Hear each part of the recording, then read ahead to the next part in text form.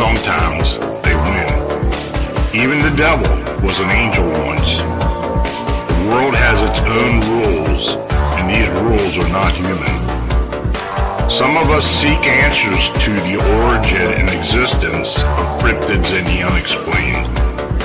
Join us as we venture beyond the known and accepted boundaries. Welcome to our nightmare. I think you're going to like it.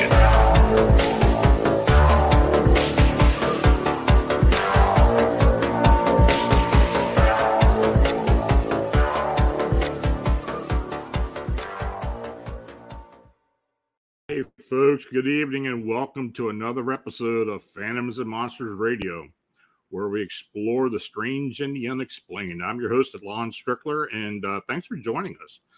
The Phantoms and Monsters Radio channel is made possible by you liking, subscribing, and sharing our programming. Super chat donations and super thanks donations are essential for us to continue offering you our unique content. And you can also support the channel by using the Buy Me a Coffee link or banner in the description below. So your consideration is very much needed and appreciated. So tonight we have a Mothman winged humanoid roundtable.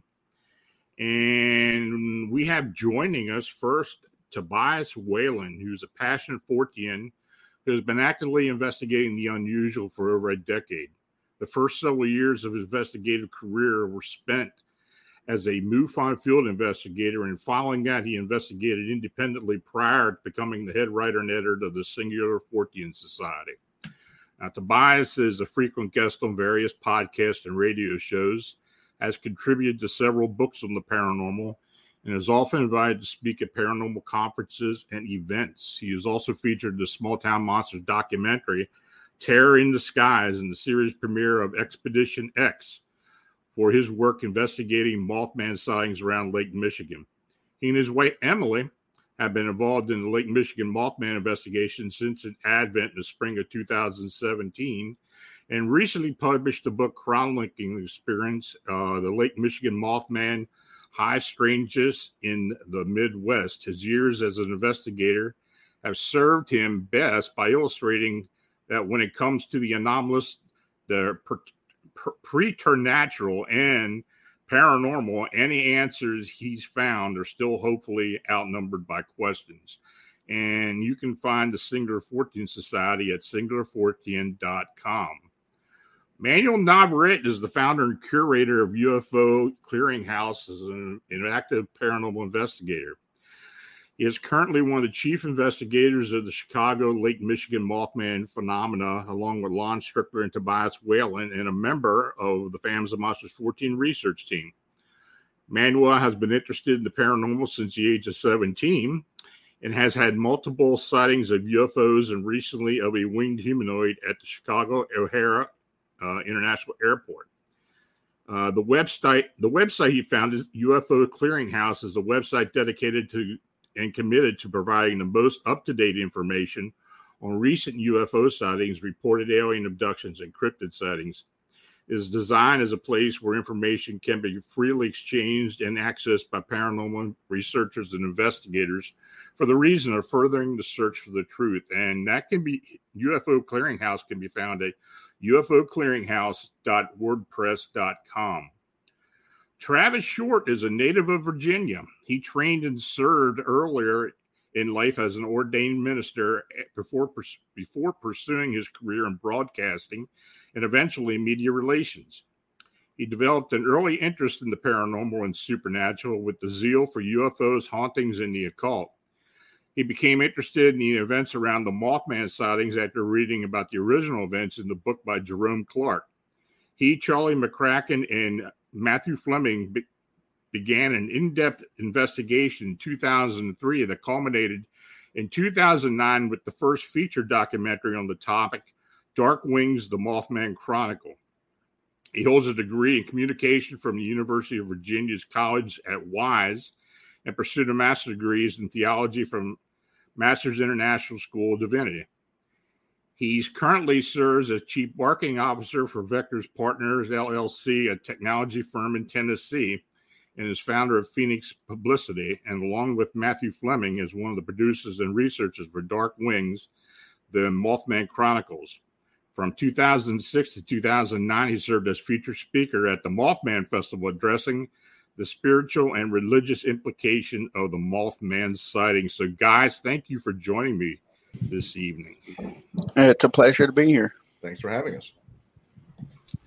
Well, I think what I'm going to start out with is this whole Mothman winged humanoid phenomenon in general, and what you think people are actually seeing. Now, I had a sighting years ago. I know Manuel had a sighting at the airport about a year or so ago. But still, I mean, we've been investigating this phenomenon for a long time now, all of us, in some whatever capacity. What do you believe we're dealing with? Let me start out with Travis.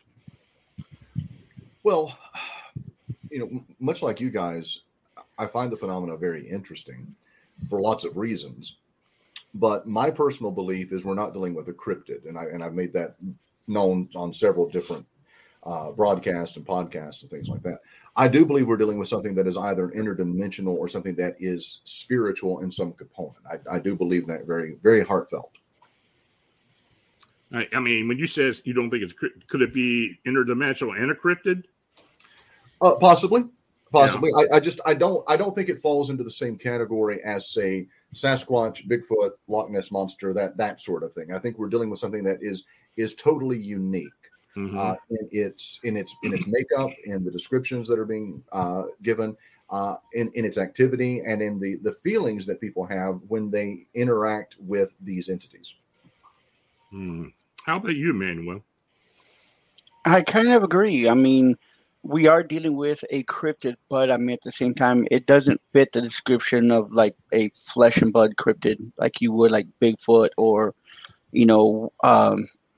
upright canines or something like that.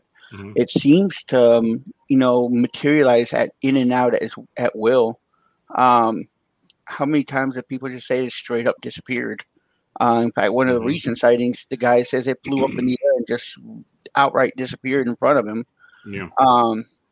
I mean, something tells me it's either ethereal or it's able to open, dimensional gates or some kind to jump in and out that, or it has some unnatural ability to cloak itself.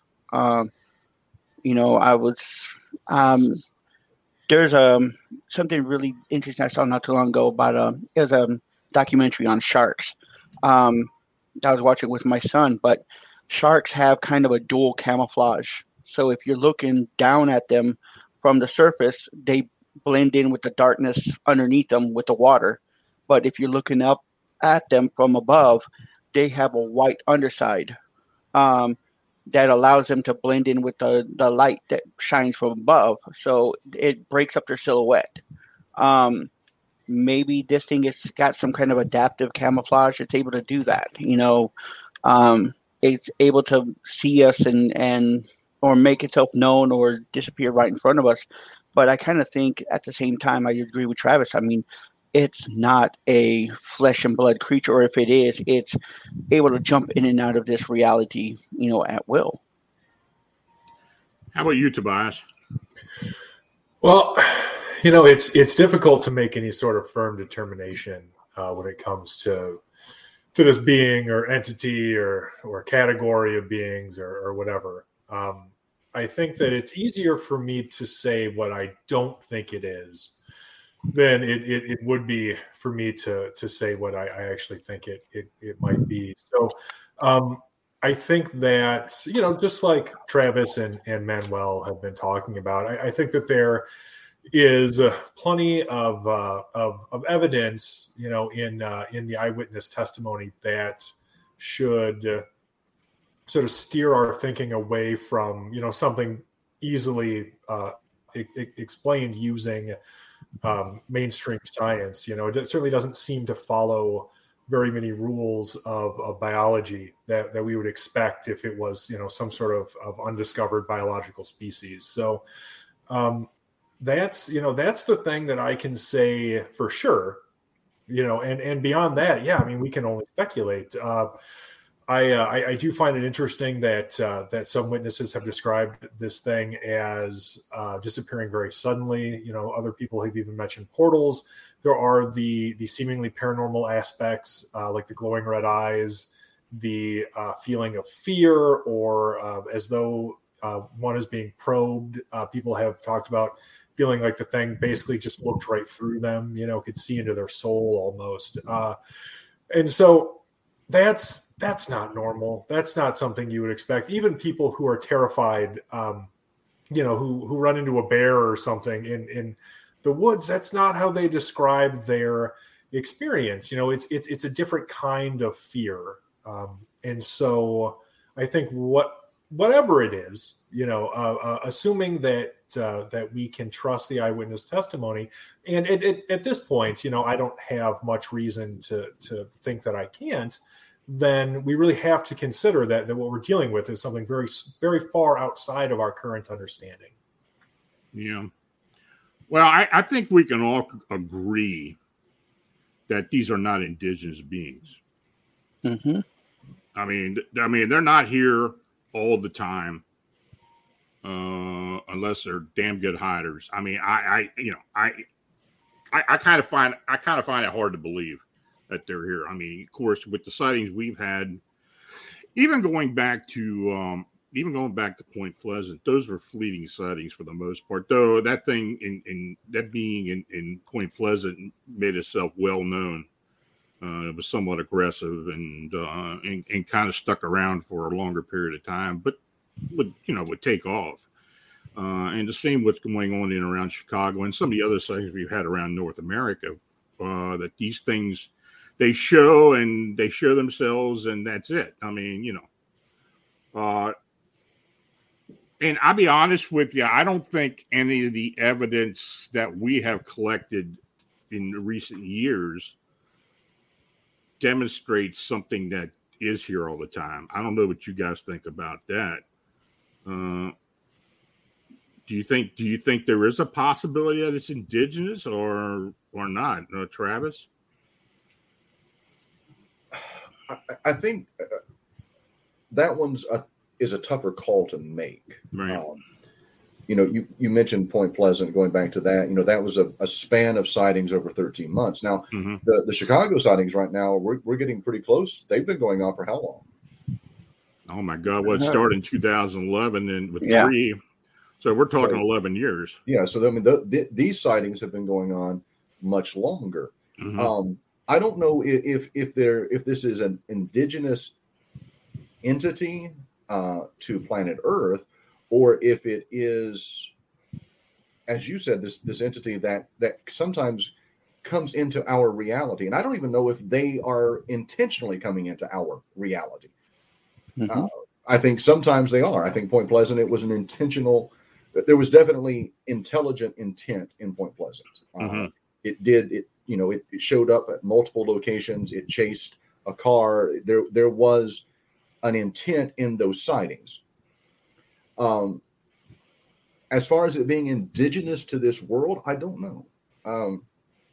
That's a tough call. What do you think, Manuel? I kind of agree with Travis. I mean, they are not as prevalent as, other cryptids. I mean, look at the Sasquatch. I mean, they've been known for centuries. The Native Americans spoke of them. Sasquatch, I believe, means man of the woods, the old man of the woods or something like that.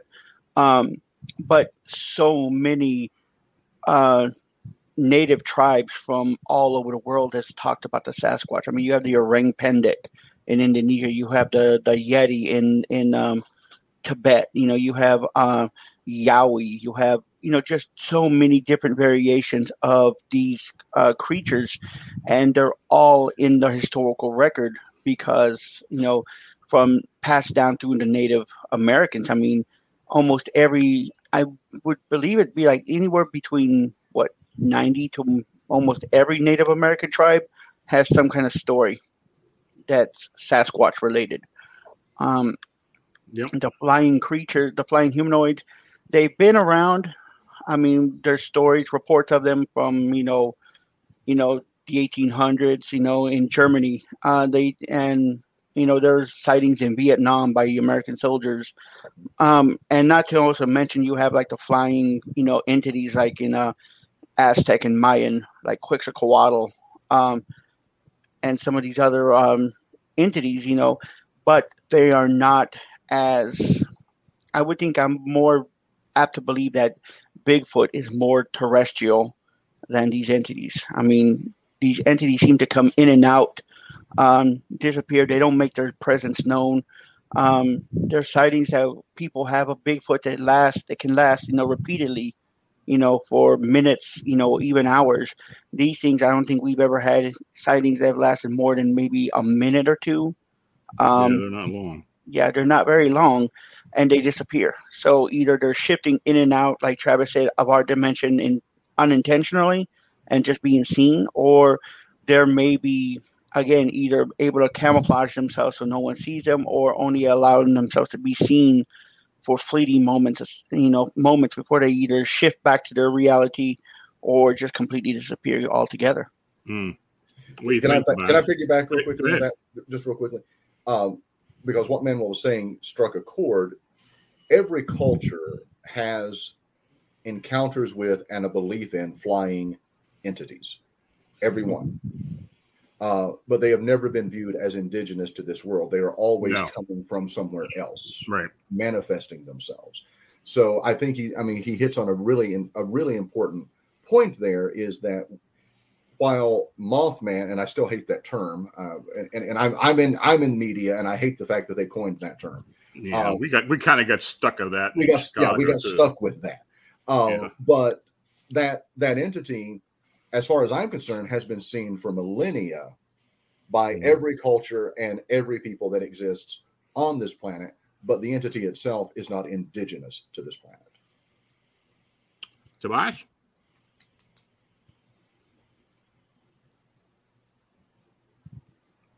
You're muted. Yeah, well, there's the Mothman at work sabotaging my yeah, there we go, microphone. Naturally, I'll go ahead and blame him. I think we have to really consider that word indigenous. Now, do I think that these winged humanoids exist in the same way we do, in the same spaces that we do all the time? Certainly not.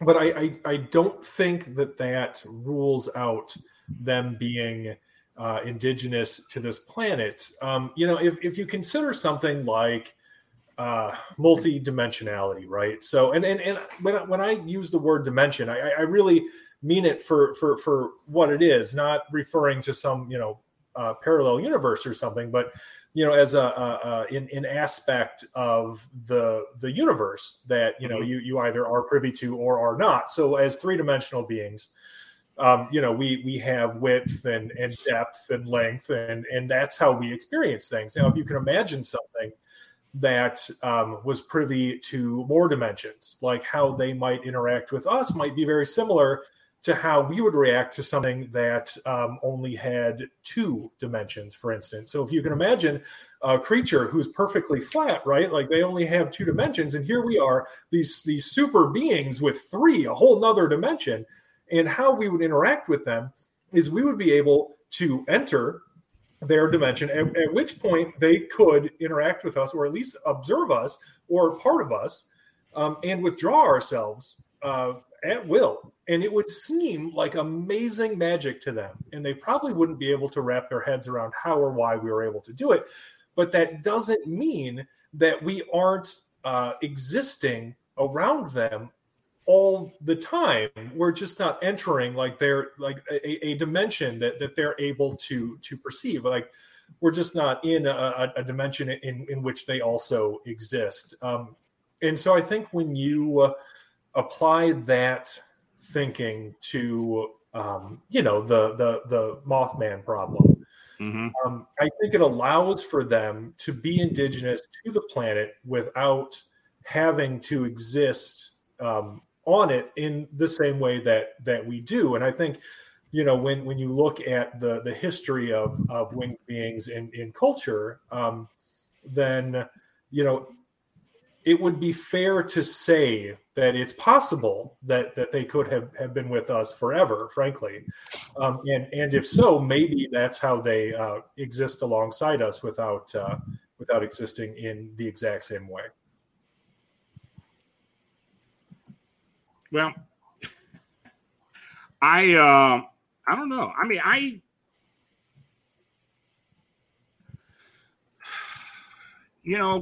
we've had some pretty interesting developments with our investigation over the past 6 months or so, where we have had possible interaction with these beings. And Manuel has had that. And I think Tobias believes he may have had it to some degree. We have 2 other members of the team who have had this interaction. And from all indications that these are some type of ultra-terrestrial being that is making its way onto our Earth plane. Now, do we still believe that? Is that something that, even though it hasn't been as to the degree it had been before, do we still believe that that's very possible? And do you think it's still something we can pursue? I honestly think it is something that's still, within the realm of possibility. But I mean, when it comes to investigating the paranormal, I mean, everyone has to kind of agree. Everything's within the realm of possibility. I mean, it could be, extra dimensional. It could be, I've heard people say it could be angelic. It could be demonic. I had a very interesting conversation with somebody not too long ago who was saying that maybe it was angelic because they did cite that, what you see in Christianity is portraying of angels is not exactly what, they exactly look like. Right. Some of them are very different, especially the upper angels. But I kind of think that this is still an avenue that's still there for possibility, for exploring. I mean, we had a lot of extensive contact with them. A lot of people on the team have had extensive contact and, experiences, myself included, Tobias included. It could be that they maybe, backed off or kind of cooled their heels a little bit. And maybe this is just, we're seeing them revamp again or, revamp their activity again. But it could be anything. I mean, it could still be, angelic, demonic, extraterrestrial, ultra-dimensional, even ultra-terrestrial, if you really want to go down that rabbit hole. Mm-hmm. It could be any number of things. The object for investigators like us is to, peel back the layers and try to expose it and try to, get to an answer. Even let's say extraterrestrial. Look at so many reports, especially if you read it, if you're really into like the Dulce reports on the Dulce sightings and stuff. So many reptilians, many of them called Dragos, which are upper echelon, royalty kind of caste, but they have wings and they have the ability to fly. Things such as, maybe gargoyles. Gargoyles have been around. They're winged creatures that have been with us since basically the dawn of time. How do we not know that any of these things, maybe this is what we're seeing as the modern day version of it? Possibly. We got a question here from Android Purity, which kind of ties into this. If cryptids like Mothman and Dogman are coming from another dimension, then do y'all believe they are from the same or different dimensions? Well, I can say from some of the information that we have received, and this is coming through our team members, Jennifer and Bernadette, that they do reside on a linear plane, a linear dimension, where many other cryptids that are described on our Earth plane reside. Now, we have no proof of that. This is just what we're being told. But I think there's a strong possibility that may very well be. You know, I've said for a long time, and you know, others may be starting to become more open-minded about this, that I think Bigfoot and other cryptids are some type of interdimensional being to some degree at some point. I don't know. What do you guys think? Well, I think, you know, especially when you look at some of the sightings of Sasquatch and Bigfoot, they do have non-corporeal traits. They sometimes they're seen and then they immediately disappear. Mm-hmm. You know, on the show that I was on with Kev Baker and Bill Bean and Derek Sturman, we had a couple of Bigfoot sightings that came on, and they'd watched a Bigfoot actually walk through a fence, not destroy it, but just walk through the actual material onto the other side. So I think all of these entities do exist. You know, as you said, are they all kind of in the same in the same interdimensional zip code? I don't know about that, but they all exist in that realm. And going back to what Manuel said, you know, about angelic, demonic, you know, again, I think that is humanity's way, especially from a Judeo-Christian ideological, theological sense, to put a framework around something. So I think that what we call angels and demons may be what the indigenous people of this planet, other cultures, other countries have called other things. Quetzalcoatl, fiery serpent, the winged serpent that brought knowledge.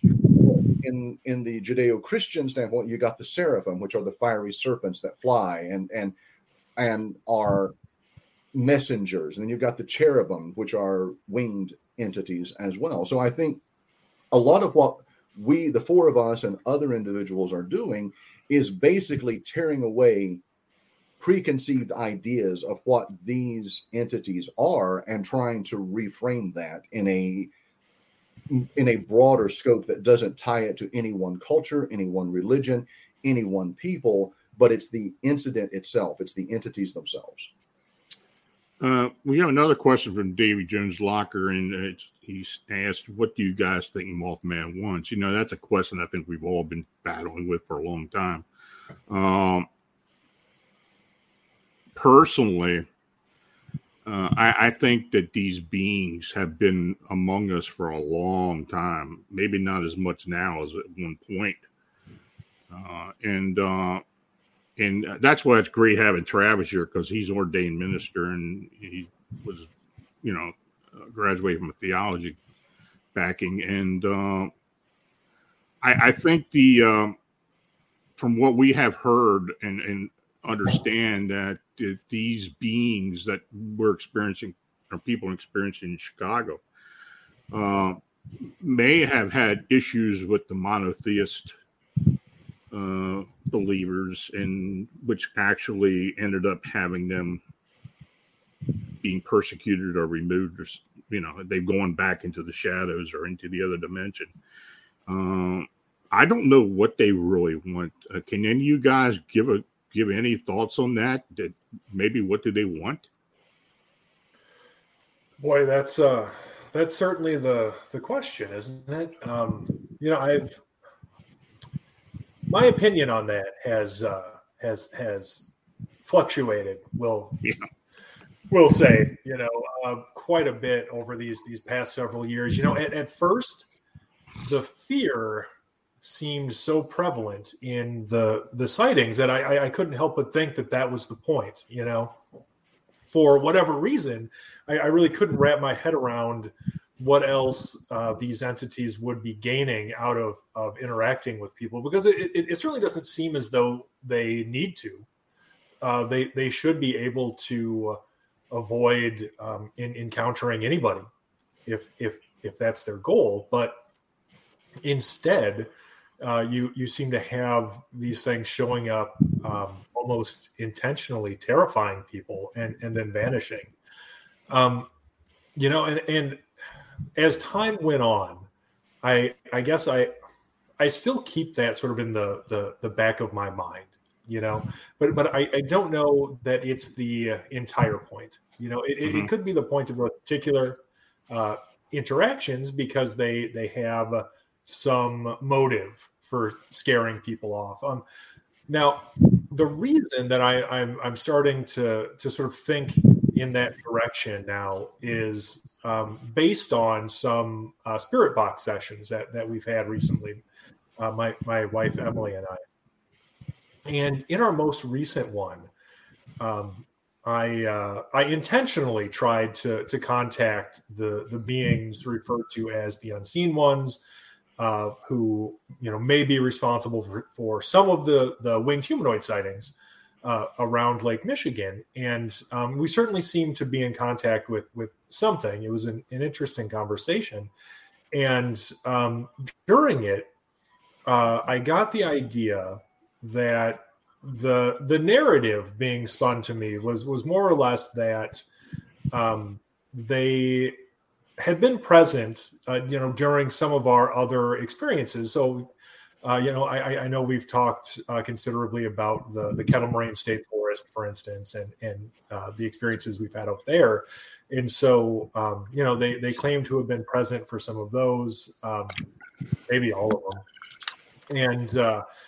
And then went on to talk about certain, what I got out of it, the narrative, again, the narrative that seemed to be presented to me. It's possible that I was misinterpreting something, but this is what I believed it to be. And, going on to talk about, potentially certain areas being more open, the Kettle Moraine State Forest being one of those, apparently. And then talking about some kind of risk. And that was, to me, is something that really stuck out, because I thought about it and I thought, okay, well, if there are specific areas, say, that are of interest, to these beings or entities, and there's some level of risk involved, be it to them or be it to us, wouldn't it make a certain amount of sense if anybody were to blunder into one of these areas, especially if it happened to be at some particular time that was particularly high risk, for them to just want to scare people off, be like, well, you shouldn't be here right now. And the best way to get rid of you is to scare the crap out of you. So you're going to want to leave. And then the only other, really interesting thing that stuck out to me during that particular conversation was big water was mentioned, which is kind of funny if you think about it, because it seems like a nonsense term. But Lake Michigan is big water, right? Like that's a hell of a lake, and so it seemed to me that there was some kind of connection with that as well, And that's something like when I started referring to the Lake Michigan Mothman, literally Lake Michigan was just a convenient geographic location that seemed to sort of be the epicenter, but not necessarily directly related to everything happening around it. But maybe there's more to it than I previously suspected. Well, I think this is a good point to start going into what's been going on lately. Now, most people are familiar with what we've been dealing with these sightings in around Chicago, especially around O'Hare. So let me, and Travis, I know you can bear with us here, but you're familiar with what's going on with these sightings. So anyway, Manuel, you've been receiving these reports. So this Bensonville, I don't know, what do you flap of sightings? Yeah, I want to say flap.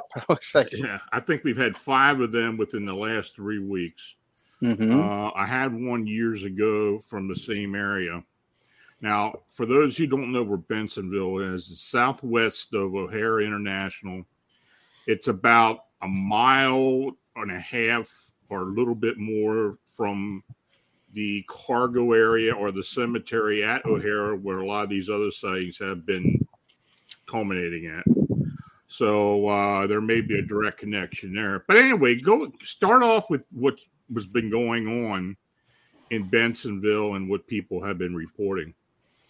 Well, I mean, we had the one that first started was the one with the gentleman who was a truck driver. He worked for a company that did kind of a construction rental company. They rent out like man lifts and portable generators and, loaders, stuff like that. And his job is that he's a truck driver. He takes his stuff, drops it off at the construction site, and when they're done with it, he goes and picks it up and brings it back to the yard. Well, he was bringing one back. It was already nighttime, and he had just arrived at the facility. Had dropped off the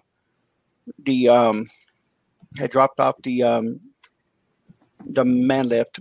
Basically, he says it's just he was using an RGN or removable gooseneck. So basically, unhooks from the trailer. The trailer becomes a ramp, drives it off, hooks back up, and was getting ready to take the truck and park it when he saw movement. And toward the back of the facility, they have storage containers. Basically, they're overseas containers, which you see like all over the multimodal containers.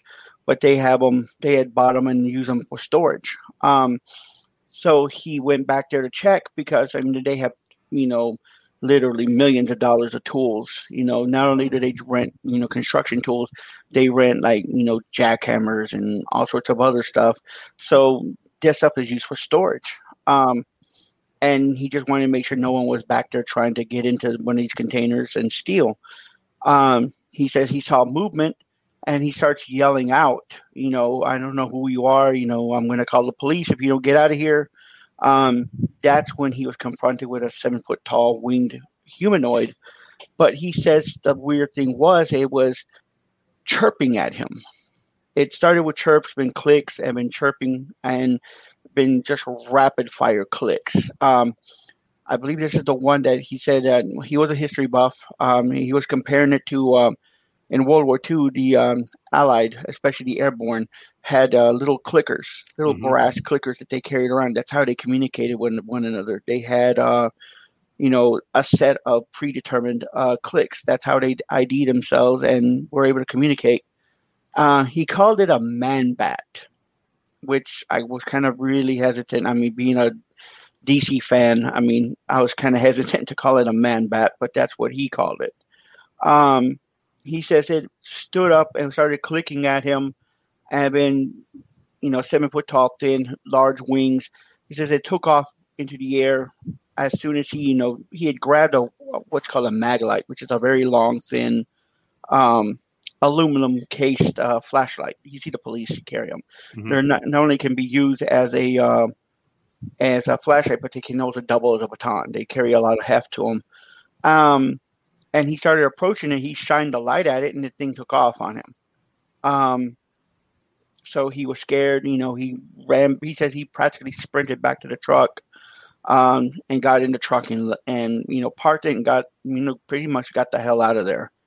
I believe a few days later we had the second sighting, and this second sighting was only, I want to say, 2 to 3 blocks away from the facility. In an almost diagonal direction, going from south to west. And it was seen on the same day as the previous sighting. Yes, exactly. Right around the same time, somebody was coming home from work. She had pulled in her driveway, got out of the car. She was walking toward the house, and she kept hearing like chirping, and she looked up and she saw what she described as a thin man with wings fly over. She said that it was just high enough above the trees and the houses to clear them. Flew over her house across the street where another neighbor saw it, and then just flew off into the night.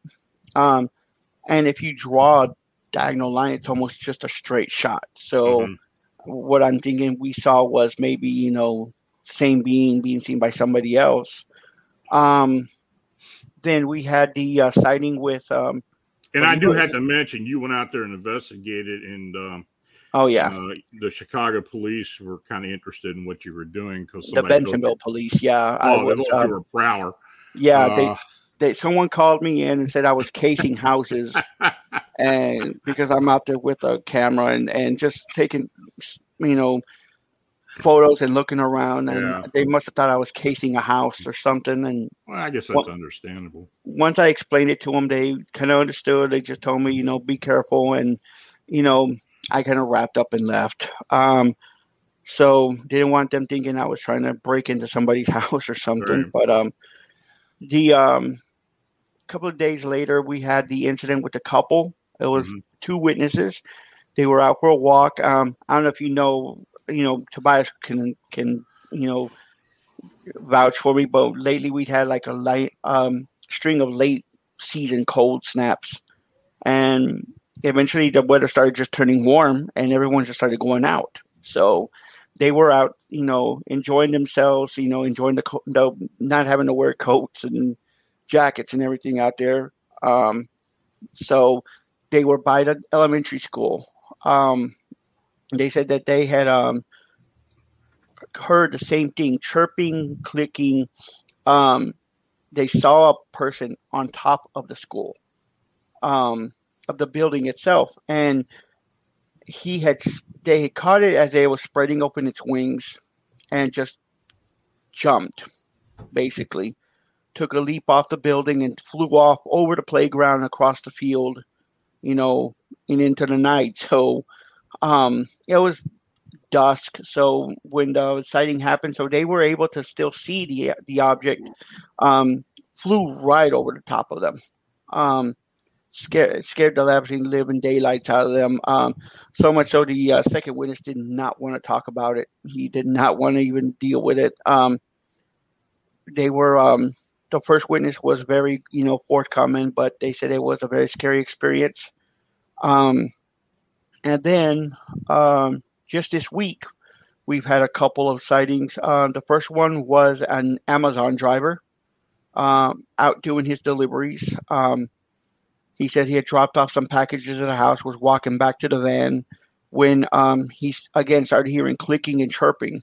And this is what's tying all of them together. Not only the basic area, which is, I want to say, within a 1.5 mile, area where all these sightings are happening, which are right on the end of the airport.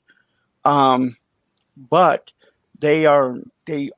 every encounter with this entity lately has all been the same: thin, frail, large red eyes, and then,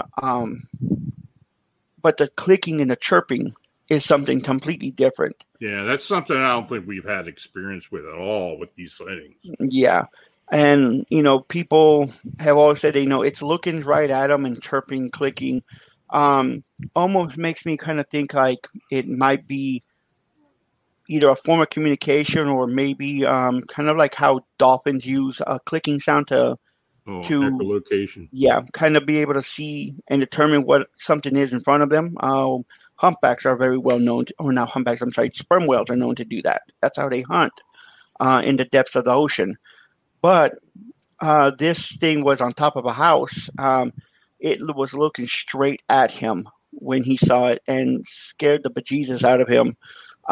He says this thing just took straight off in the air and just basically disappeared. He was saying he was trying to look around, trying to find it. Maybe it went behind the trees. He says it just disappeared on him, just completely out of sight. He walked back to his truck, kept looking around, got in the truck and left, was still looking around, never saw anything else again. And then the final sighting was the one that I actually was at this afternoon in the area just to do some field investigating. I will probably be going back with my son tomorrow with it. But it was a father and a daughter setting up outside. They were setting up the patio, putting the barbecue grill out and everything, getting ready for some events. They looked up and they saw, the daughter said that she pulled her attention. There were 3 flying beings. He described them as men with wings that were about 60 to 70 feet up from they were just circling. He described it in the report as circling like buzzards. But he said that these were distinctly human-shaped objects.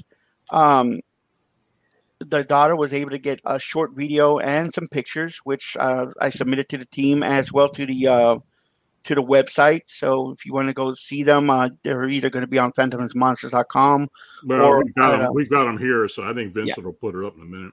Yeah. He said it was kind of funny. He was saying that I'm an electrician. I'm not a photographer.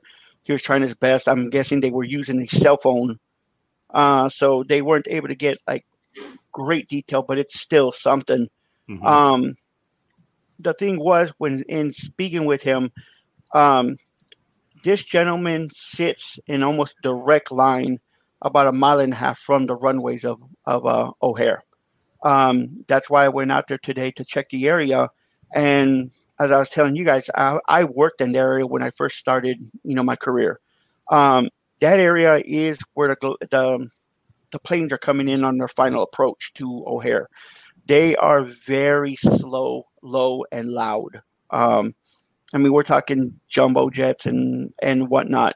There is no way somebody can describe what these are on the screen with let's say a 777 flying over your head. They rattle everything around there. And this is like, I think the queue for O'Hare on a busy day is like 45 seconds apart from one another. So as soon as one's landing and getting off the runway, the next one's already on the final approach. Mm-hmm. He says he's lived there for, I believe it's a little over 10 years in that house. So he's used to the planes flying overhead, but he says they're so low and slow that you can see great details. You can actually see, individual pieces of the plane and everything. There's no way you're going to confuse that with these objects. These objects were 60, 70 feet up in the air. They were small. They were, circling around. There's no way somebody's ever going to be trying that. I don't even think parachutists get that close to each other. And you would have seen a parachutist. No one's going to. The position where they were at would have put them directly over the expressway. I don't think anyone's crazy enough to even try. It's residential neighborhoods on both sides of the expressway. So parachuting into that area would have just been crazy. So that ruled it out. So I'm apt to believe him. He did say he was open to speaking with him. I did tell him I was going to put him in contact with some of the other investigators. He was very open about it. He was just straightforward. He says that, I saw what I saw. It's like, the pictures aren't great, but, we got what we could. And this is, a good thing. I mean, teenagers always have their phones in their hands, and I know mine does. It's practically surgically implanted to his hand. So, this thing is a stroke of luck. She was able to get pictures and a short video of it, but even though it's still something, and it definitely shows that this is not a plane of any kind. Mm-hmm. It could still be a bird. It could still be a group of birds. But I'm more apt to believe that, maybe he did see something that was beyond his explanation. Oh, sure. Yeah. And the thing is, when I was reading that sighting report, once you sent it over and looking at the images and everything, I was really reminded of nothing more than the Pilsen sighting from 2018, where you had the guy bicycling to work, and he saw this weird thing in the air, and he got a bunch of GoPro footage because he had a GoPro camera attached to his bicycle helmet, which was awesome. I wish everybody did that. And I talked to him. I know Lon talked to him. We were both in agreement that this guy was completely forthright. Like, he was describing his authentic experience when he talked about seeing what he described as either a giant bat or a man in a wingsuit, but like we got that footage from him. He was so forthcoming with that he mailed me the SD card, like the original SD card. Like, this guy had nothing to hide. Mm-hmm. But we got that footage and we blew it up. And it was a bird. Like, it was definitely a bird. I think it was something big, like a great blue heron or something, probably. But 110%, it was a bird. And so when I'm reading their sighting, I don't think these people are lying. I don't think that at all. But I do think it's possible that that the actual explanation for their sighting is something similar to what we saw out of Pilsen in 2018. It's just mostly kind of lacking the other paranormal stuff, like it's like daytime and there isn't any of the other paranormal aspects. I think that we really look for in the more otherworldly profile of these sightings. You know what I mean? Now what would be interesting if we start getting or hearing reports out of a hair of people saying they're seeing UFO activity over a hair, and it starts looking like what he got captured. Well, and I was thinking the exact same thing. That image actually looks more like some of the more recent UAP footage that I've seen than it does anything else. Yeah. And we've had craft sightings with some of these reports. We had the one over Rest Haven Cemetery. We had the thing over Rest Haven, plus we had the Lake Michigan security guard that had the V-shaped craft along with the sighting as well. So we also had the one of Montrose Harbor, and the one that was reported to MUFON, where they saw a green orb, flying across the horizon, just after seeing a sighting of a winged humanoid. So, I think whatever it was, I mean, it's. I mean, I'm not an expert. I can't go in there and tell you if it was, Photoshop, but I mean, I would think that it's kind of hard to do that with a cell phone. I mean, these things, it shows that there is something there. I mean, cell phones don't have exactly the greatest resolution unless you're talking like higher end phones, like the iPhones, the newer iPhones or something like that. It's always frustrating when you get a shot like that and trying to zoom up on it, hoping to God you're going to have something there. It's going to be definitive, and it just never works out. We got a question from Scott Baker, and I'm going to throw this at Travis for his opinion. How come you think these monsters, or in our case, Mothman or winged beings, have different eye color? Good question. Especially the glowing red. Glowing red. As opposed, I mean, because the way people describe these things it's not reflective, it's more projected light. Yes. And I know when I had my encounter back in '88, it was the same thing. It was a projected light.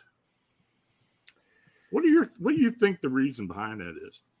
Well, sure, I get that one. Give it to the guy. Give it to the guy who used to be a preacher. No, I think there's different ways to look at this. Real quickly, one of the things I was going to point out when Manuel was talking, the way that the eyewitnesses in the most recent sightings describe this entity are almost identical to the way that Linda Scarberry described her sightings. Right. A tall, thin, muscular man with wings. Those were her exact words. And like I said, that's why I hate the misnomer Mothman. There's nothing moth-like, insect-like about it. The glowing red eyes have always been part of this history. And I think possibly because these entities are coming from another dimension. There's a different energy about them than there is about us. We all, as humans, have different eye colors. Mm-hmm. These entities that seem to always have this glowing red eye. And Lon, you're right. A lot of people have tried to describe it away as being reflective, but the eyewitnesses never describe it as reflective. It is always emanating from within these beings. Right. And I think that's because these beings are a higher energy frequency, a higher energy level than what we are as human beings. Well, I tell you that they have not always been red, though I'd say 95% of the eye colors have been red. We have had blue eyes up in Wisconsin, and we've had green eyes up in Milwaukee. So I don't know. Are they from the same dimension, or are they just something, or maybe it's perspective? And maybe their eye color dictates their dimension. Maybe that's absolutely. Maybe that's where they're coming from. You got red eye entities, blue eye entities, green eye entities. So, going back to another question that was asked, what do they want? I'm not so sure that maybe they're not just curious or interested. Well, that may very well be. That they may be as intrigued by us as we are of them. Mm-hmm. Yeah. Yeah. And that another thing with this unseen, and hopefully, since Tobias is using a ghost box on this and trying to get information, I've got one too. I may start using that or send it over to Jennifer and or Bernadette to have them see what they can find. They have been told that these beings that we are seeing are juveniles of their species. It's kind of like a rite of passage thing. That the higher ups in the hierarchy don't go out on these ventures, and that the younger ones go out as part of what they're supposed to do. I don't know. I don't understand the whole thing, but if that's the case, then this has been going on for 11 years now, and it may be something they have been doing all along, but just now it's starting to get noticed. And of course, the history of these, the history of the flying beings and the flying or winged humanoids and others, when you put it all together, it's fairly similar, even down through history. But I think you all can agree that what's been going on in Chicago in the last, especially since 2017, is quite unique. Mm-hmm. I don't think there's anything that compares to it, to be honest with you. I mean, and one of the things, this last sighting, I know that there's something there. Could it be a bird like Tobias talked about? We don't know. I recently got to see a heron for the first time, up close. There was one in the field across the street from where I work. Mm-hmm. And you don't think it, but they are huge. Oh, they're big. They are some big birds. And I'm talking, this thing was maybe standing 4.5 feet tall. I just happened to just look out the window from my desk and saw it. And that's like, wow.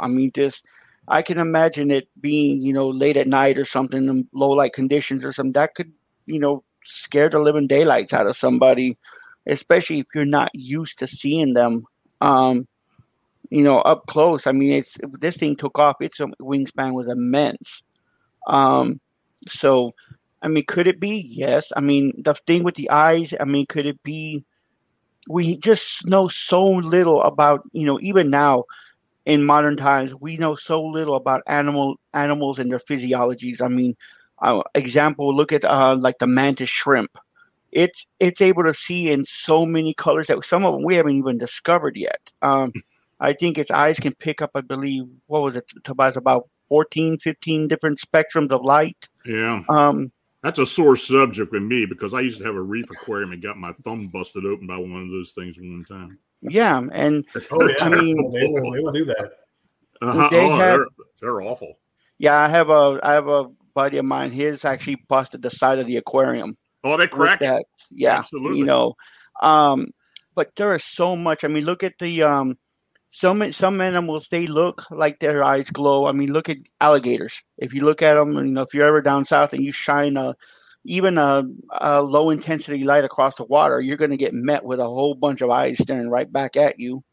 How do we not know that these creatures maybe don't collect a light, kind of like a cat's eyes do?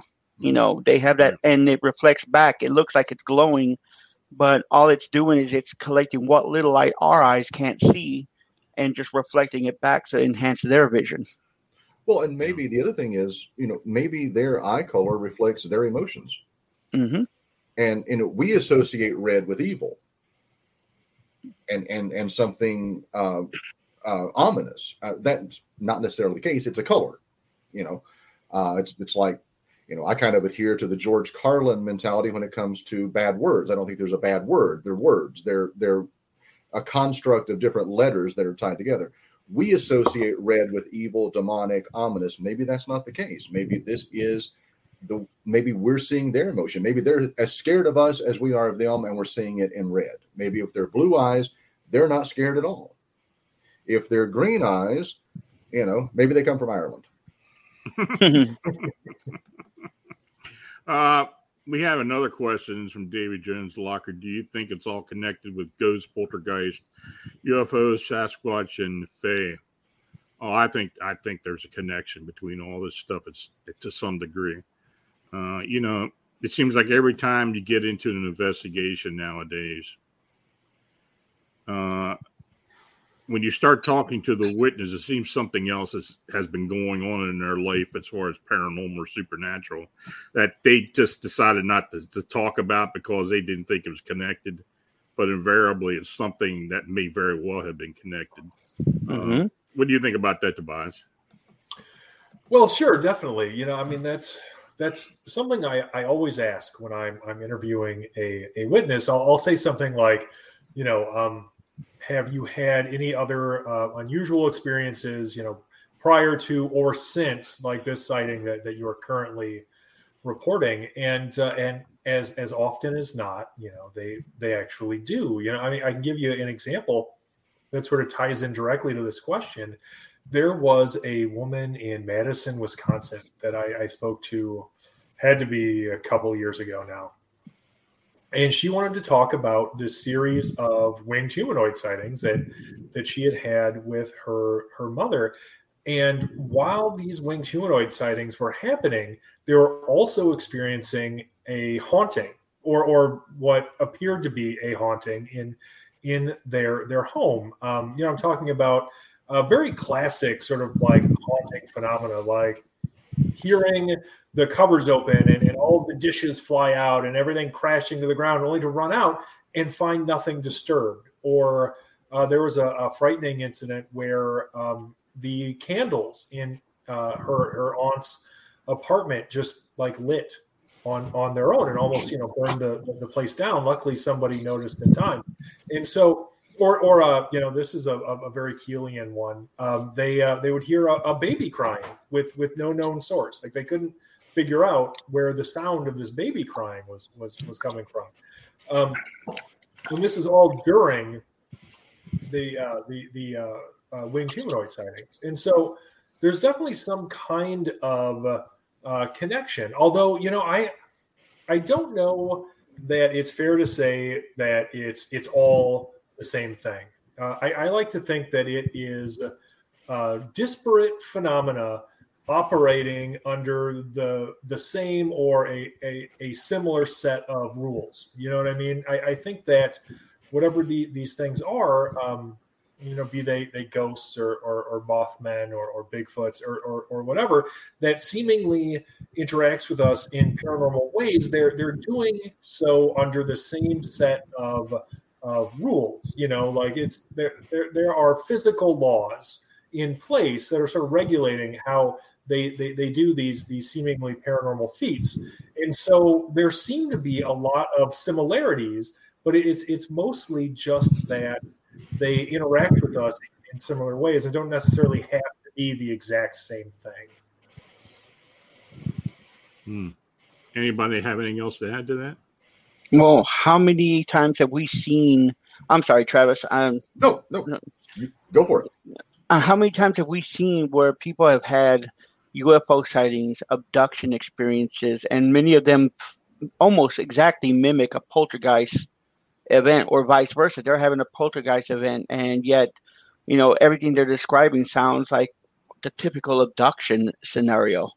Who's not to say? I mean, that it could be any number of things. I mean, hearing a child cry for no reason at all brings, kind of raises my hackles for kind of a few reasons. I live in the Midwest, and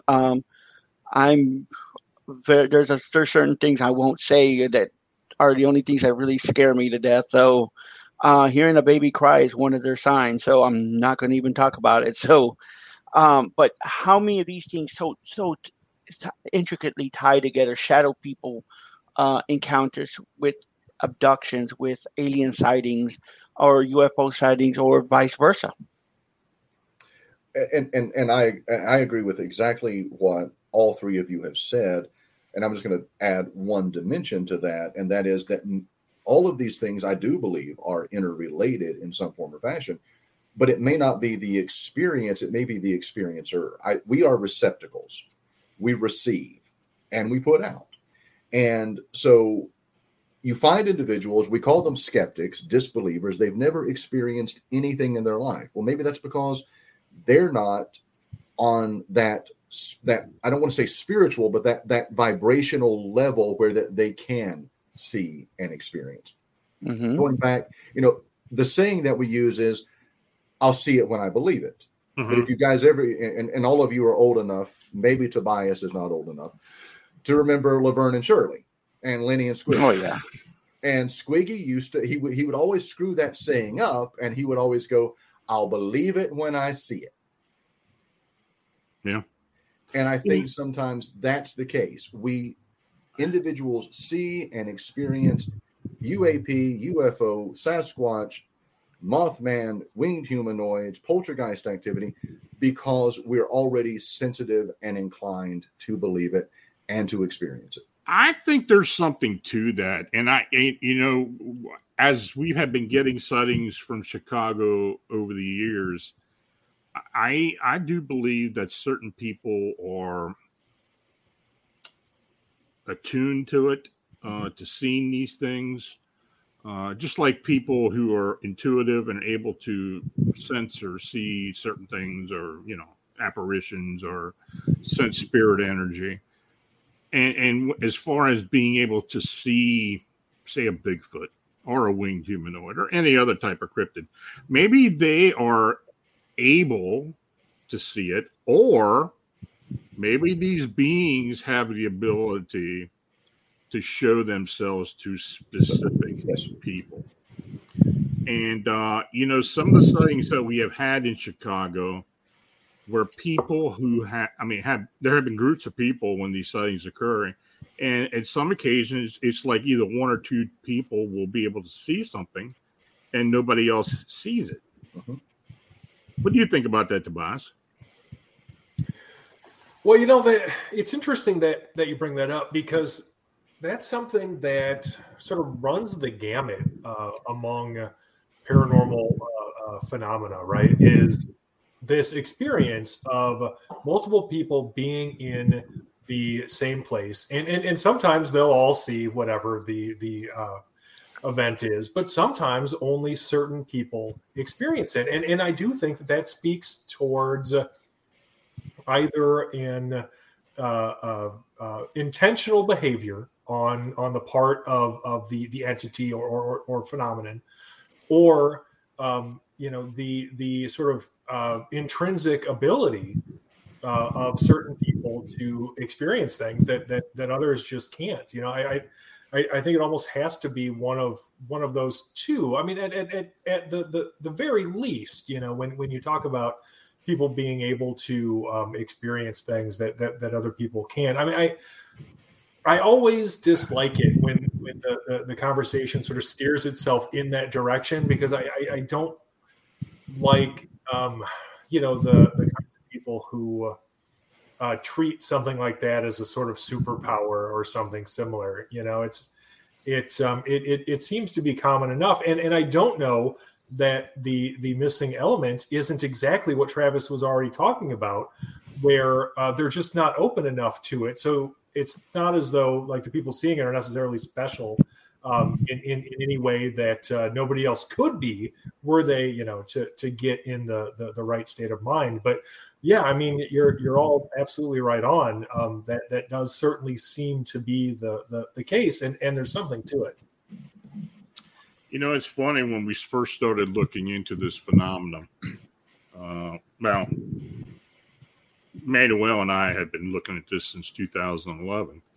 But then when we brought the team together, and then, of course, it was mostly us three working on it.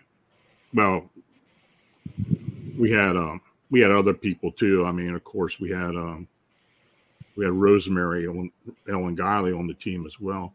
But anyway, we the one thing that was interesting was we were all trying to figure out what the hell these things were and how they were manifesting and why they were manifesting. And, some of the more interesting concepts were, other than interdimensional, we were talking about witchcraft, occult,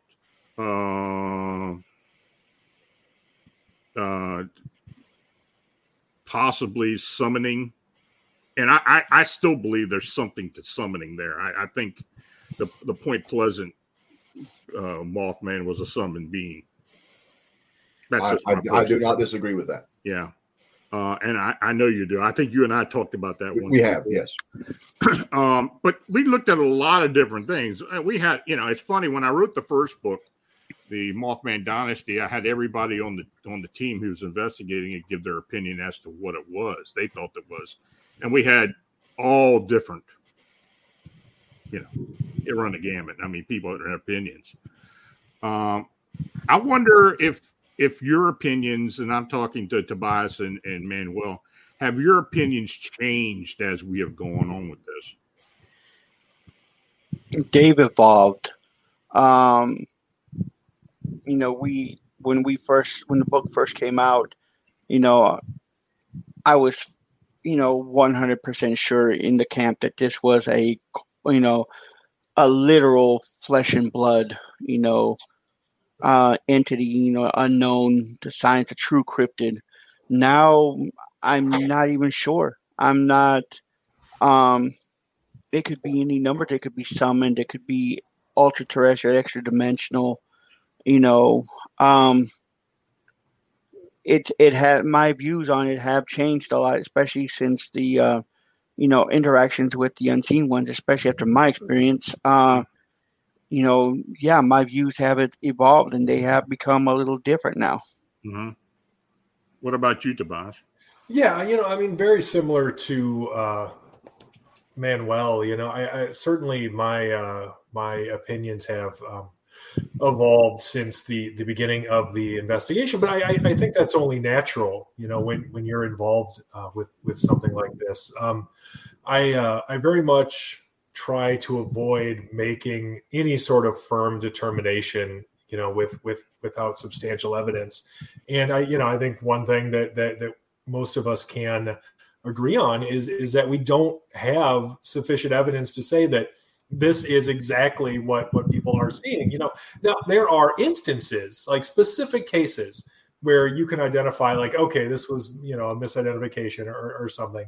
But like by and large, when we're talking about the really weird stuff, which, let's face it, that's what everybody, really wants to hear about. When we're talking about the weird stuff, the potentially paranormal stuff, the only thing that I am sure of is that it is just as weird today as it was in the spring of 2017 when I first got involved in investigating it. And, like I said before, as this case goes on, I think the likelihood that the potentially paranormal cases are represented by an undiscovered biological species, I think that likelihood shrinks daily. I mean, it just doesn't make sense at this point. Vincent asked what Rosemary thought was on these beings, and she thought it was interdimensional. Actually, she told me that from the very beginning. She didn't believe that they were indigenous beings at all. So, because we were looking into, like I said, we were looking into the occult thing and the summon thing and all that, and she came right out and told me, because her, when we were getting reports, Rosemary was getting a hold of the witnesses and following up, with all the sightings. So, but she told me she thought it was interdimensional. Well, and Rosemary was, one of the leading experts on the whole Jinn phenomenon. Oh, and you dealt with the Mothman Festival, so because she was involved with that a lot. Yeah, I actually have lectured with her and sat beside her and everything. And I think, and again, I think, the Point Pleasant Mothman, yes, you and I have had that conversation. I do believe that particular manifestation was a summoning in some form or fashion. Mm-hmm. And again, I think, and that's why I brought up the Jinn thing, because I'm not exactly sure that, again, we attribute good, bad, evil. Those are words that fit our humanity. That doesn't Right. necessarily mean it fits these entities. Mm-hmm. That doesn't mean, and that's where my theories and my beliefs in this have changed. I thought from the beginning, Mothman equals evil, and there was no in between. But I'm not sure that that's the case. I think that there are multiple types of these winged entities that are manifesting. Mhm. Could they be good? Could they be evil? Could they be totally complacent and not either? And we're only projecting what we feel and what we believe, what we've been taught to believe about these entities. Mm-hmm. You know, we were lucky enough to have Rosemary give the initial presentation of this phenomenon in 2017 at the Mothman Festival. And boy, I'm telling you, that really where it kicked off at, because she actually, and I don't know if you guys know this story, but there was a sighting, and I forget what neighborhood it was, and when I go back, I'll know it. But anyway, one of these sightings of this being was on a house, and we figured out that that house belonged to one of the women who was there at the presentation by pure happenstance, because she had no idea about anything to do with Mothman or anything like that. I mean, in Chicago. Mm-hmm. It was the damnedest thing. It was almost like she was pulled there to see and to find out that her house was where one of these things was seen on the roof. It was weird. It was really weird. I mean, when Rosemary told me that, I was really shocked by it. But the synchronicity, who's to say? I mean, we get a lot of cases where synchronicity comes into a lot of the stuff. So who knows what we're in for? I think this is, it has been slow sightings. Sightings have been slow over recent months, but we do get one or two that just come in and it's like, wow, now we got a chirping being, or we got something else, or something else we've had other humanoids that have been seen in relationship to these winged beings. We had UFOs, a lot of other things, but I just don't. I'm just trying to imagine what we're in for. Actually, are we going to get something else? Are we going to get some evidence to point as to what these things really are, as to why they're really here? We had, it's almost baby steps now, but and it seems like I mean, it's been going on now for, I want to say, a little over a month, maybe. We had the initial sighting with the couple that were, parking, and then we had the sighting where the people were at a party, where they described it as having like a mantis head, that was on the roof of the neighbor's house next door watching them, and there were, I believe, 6-7 witnesses at that one. Those people, and this kind of ties in a little bit to what you guys were talking about earlier, being able to see things and not see things. Because that one sighting, everyone described it as a lechuza, which, if you know what it is, it's a Mexican American folklore thing, but that kind of ties in to me with the flap that we had in Little Village. So many people were seeing this, how so many people were saying this, it was the same thing. And it kind of got me thinking, while you guys were talking about that it could not only just be vibrational, like Travis was talking about, that some people are more attuned to it. It could also be cultural. How many of us grow up listening to stories? My grandmother used to scare the living daylights out of me and all my cousins at night into behaving because of the lechuza. Don't go outside at night. The lechuza could be out there for you. Don't go near the river because the Llorona's there. So many of these things were so ingrained in us, and so many of the people in my family also practice, cultural, witchcraft. Let's just say that, curanderas, they were brujas, they were into santeria.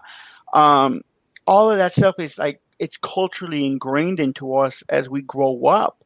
To many of us, it's just the fact that to us, the lechuza exists because that's all we heard about as children. I mean, that's the stories, the folklore of where we come from. And I kind of think that maybe that kind of deals a double whammy with somebody, like say, who's maybe Hispanic, or maybe somebody who's like say Irish, because they might see the fae more because culturally they grew up with it, and maybe they're also in tune to the vibrations of being able to of seeing these things because of the way they grew up. This is something that's interesting too. Now, of course, we had people who don't know, Little Village is a mostly Hispanic neighborhood. We had 11 sightings in Little Village.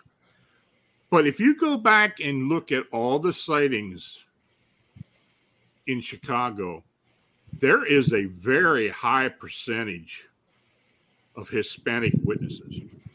Now, I wonder why that is. Again, I mean, so many, a lot of the Hispanics that are in Chicago, and I can say this because I've been here for now, I've been married to my wife now 19 years, but I've been here a lot longer than that. They're transplants. They're kind of like me. And most of them grew up in the area where I grew up, like in I grew up in West Texas, but they come from like the South, or they come from Mexico. They carry that, that cultural teachings of their, their grandmothers or their abuelitas and their mothers and fathers, using those stories, to telling us these stories, trying to get us to, scare us into behaving or something. That can be a very powerful trigger. I mean, that could be something that, I don't know if you guys are familiar with, there's a Jewish belief called the tulpa. Right. It's a belief system. But if so many people believe in it, and or you believe strong enough, or so many people believe in the same thing, it actually, the legend says, it comes to life. Who's not to say that things like, lechuzas or something like that most people who are Hispanic see it because they grew up with it. They grew up listening to their grandmothers or grandfathers tell these stories, or warning us about going out, or something. How many of these things that, people who have things happen around their house who are maybe of Irish heritage or came from like first, second generation Irish Americans don't have the stories that they grew up with listening of the fae, and they just immediately assume it's fae. They got fae in the house or something. So many Hispanics that come to Chicago are transplants, and many of them are either first, second generation. They're very, still very well in tune, and especially in the Little Village area. You go there and you don't go more than a few feet without seeing the signs of that, of those beliefs. Well, we have talked about a possibility of some of these sightings being thought forms or tulpas. That's been part of our, nomenclature with this from the very beginning. We've been grasping at straws early on. I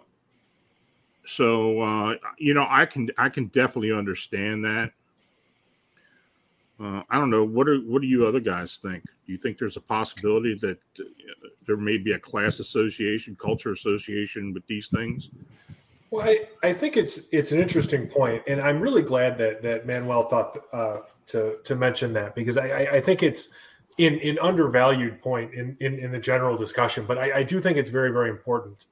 I think that we've got a few different possibilities here. I mean, it's possible that our perception of these beings is shaped by our own belief system. So if you've been taught to believe in something like the Lechuza or fairies or honestly in the 21st century aliens, anything like that, Bigfoot.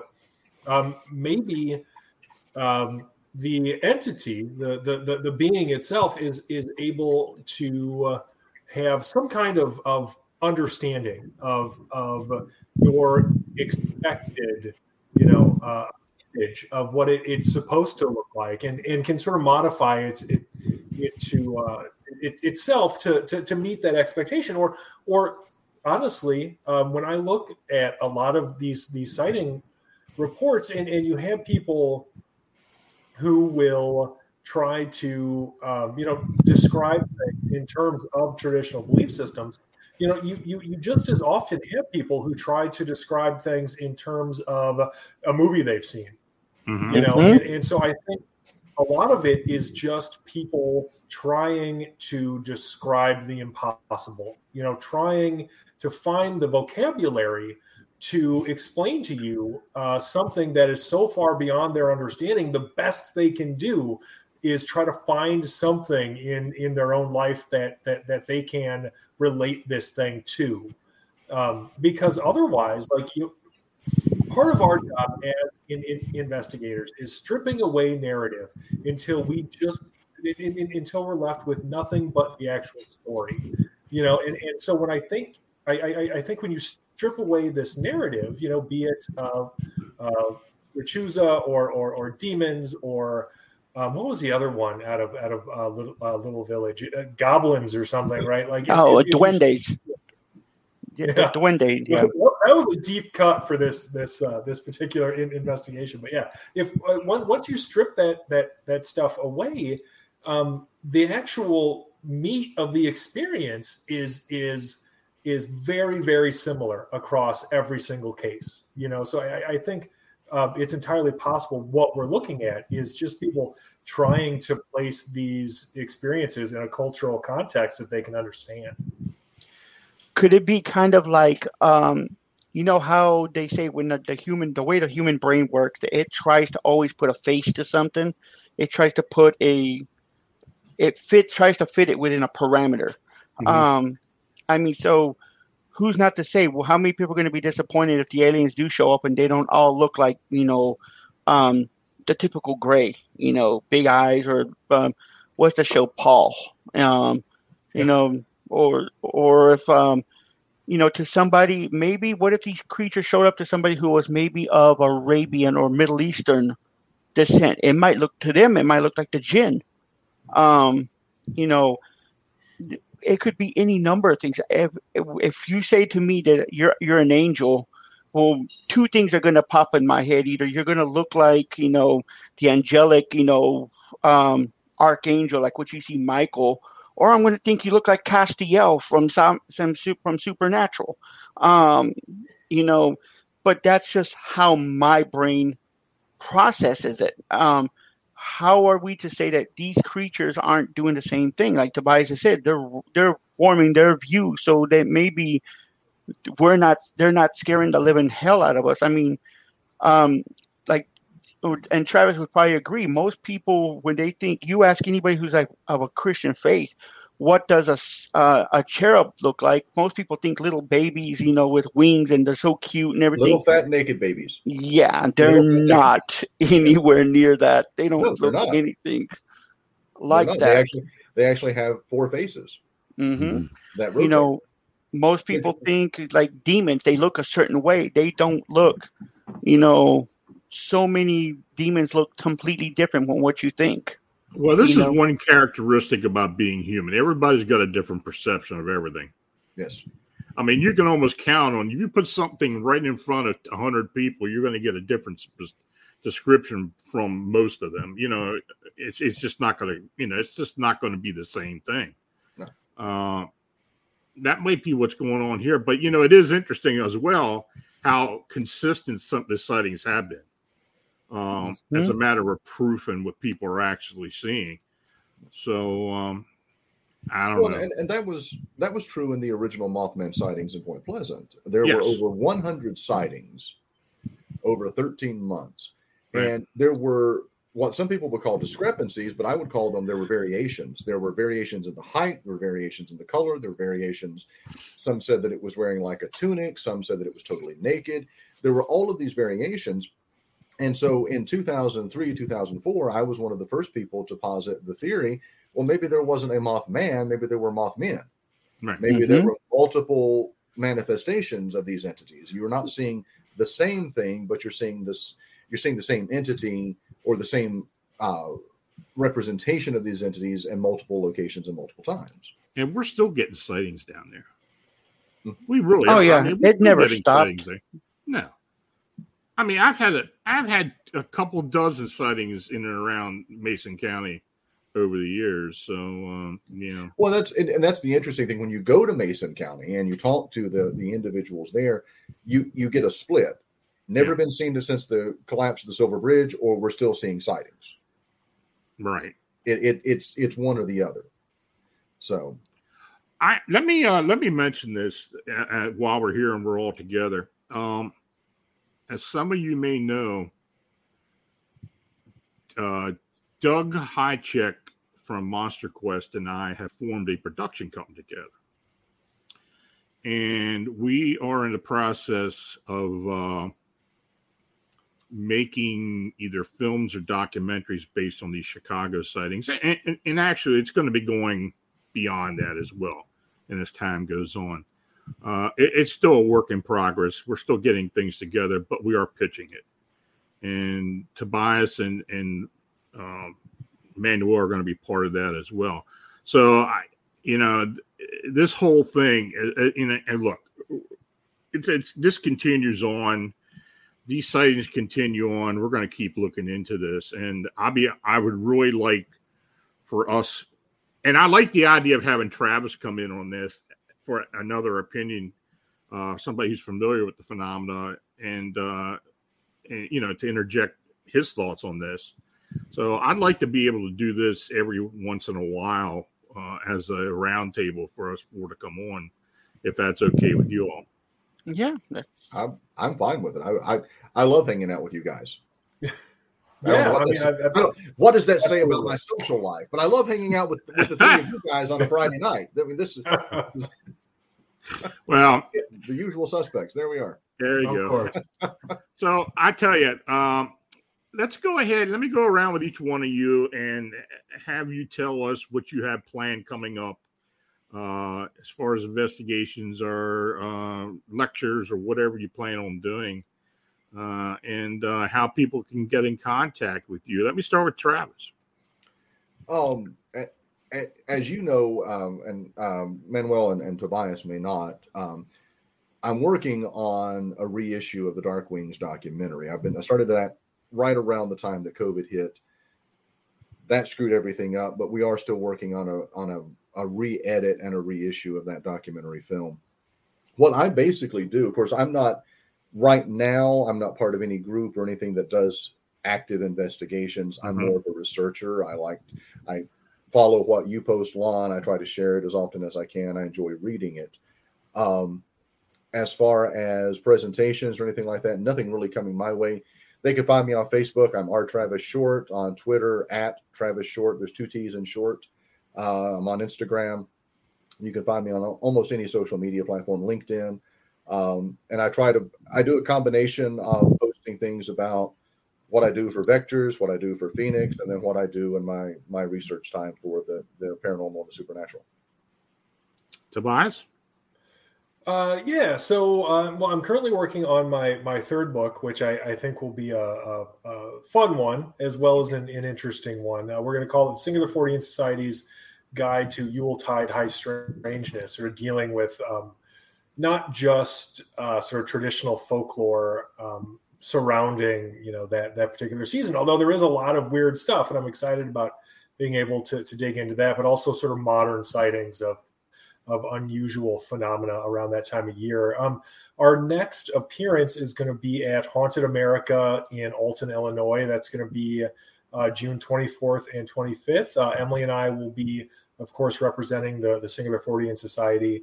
And we're teaching a workshop on how to begin to investigate if that's something in which you are interested in doing. So I believe that event is sold out, unfortunately. But if you happen to be going anyway, I will join us our workshop. Otherwise, if you want to keep up with us, you can always go to our website, singular40ian.com. You can find us on social media. We're on all of it. Just look for the Singular 40ian Society. And if you like what we do enough that you want to be a part of it, I hope you'll check us out at patreon.com/singular40ian. And Manuel.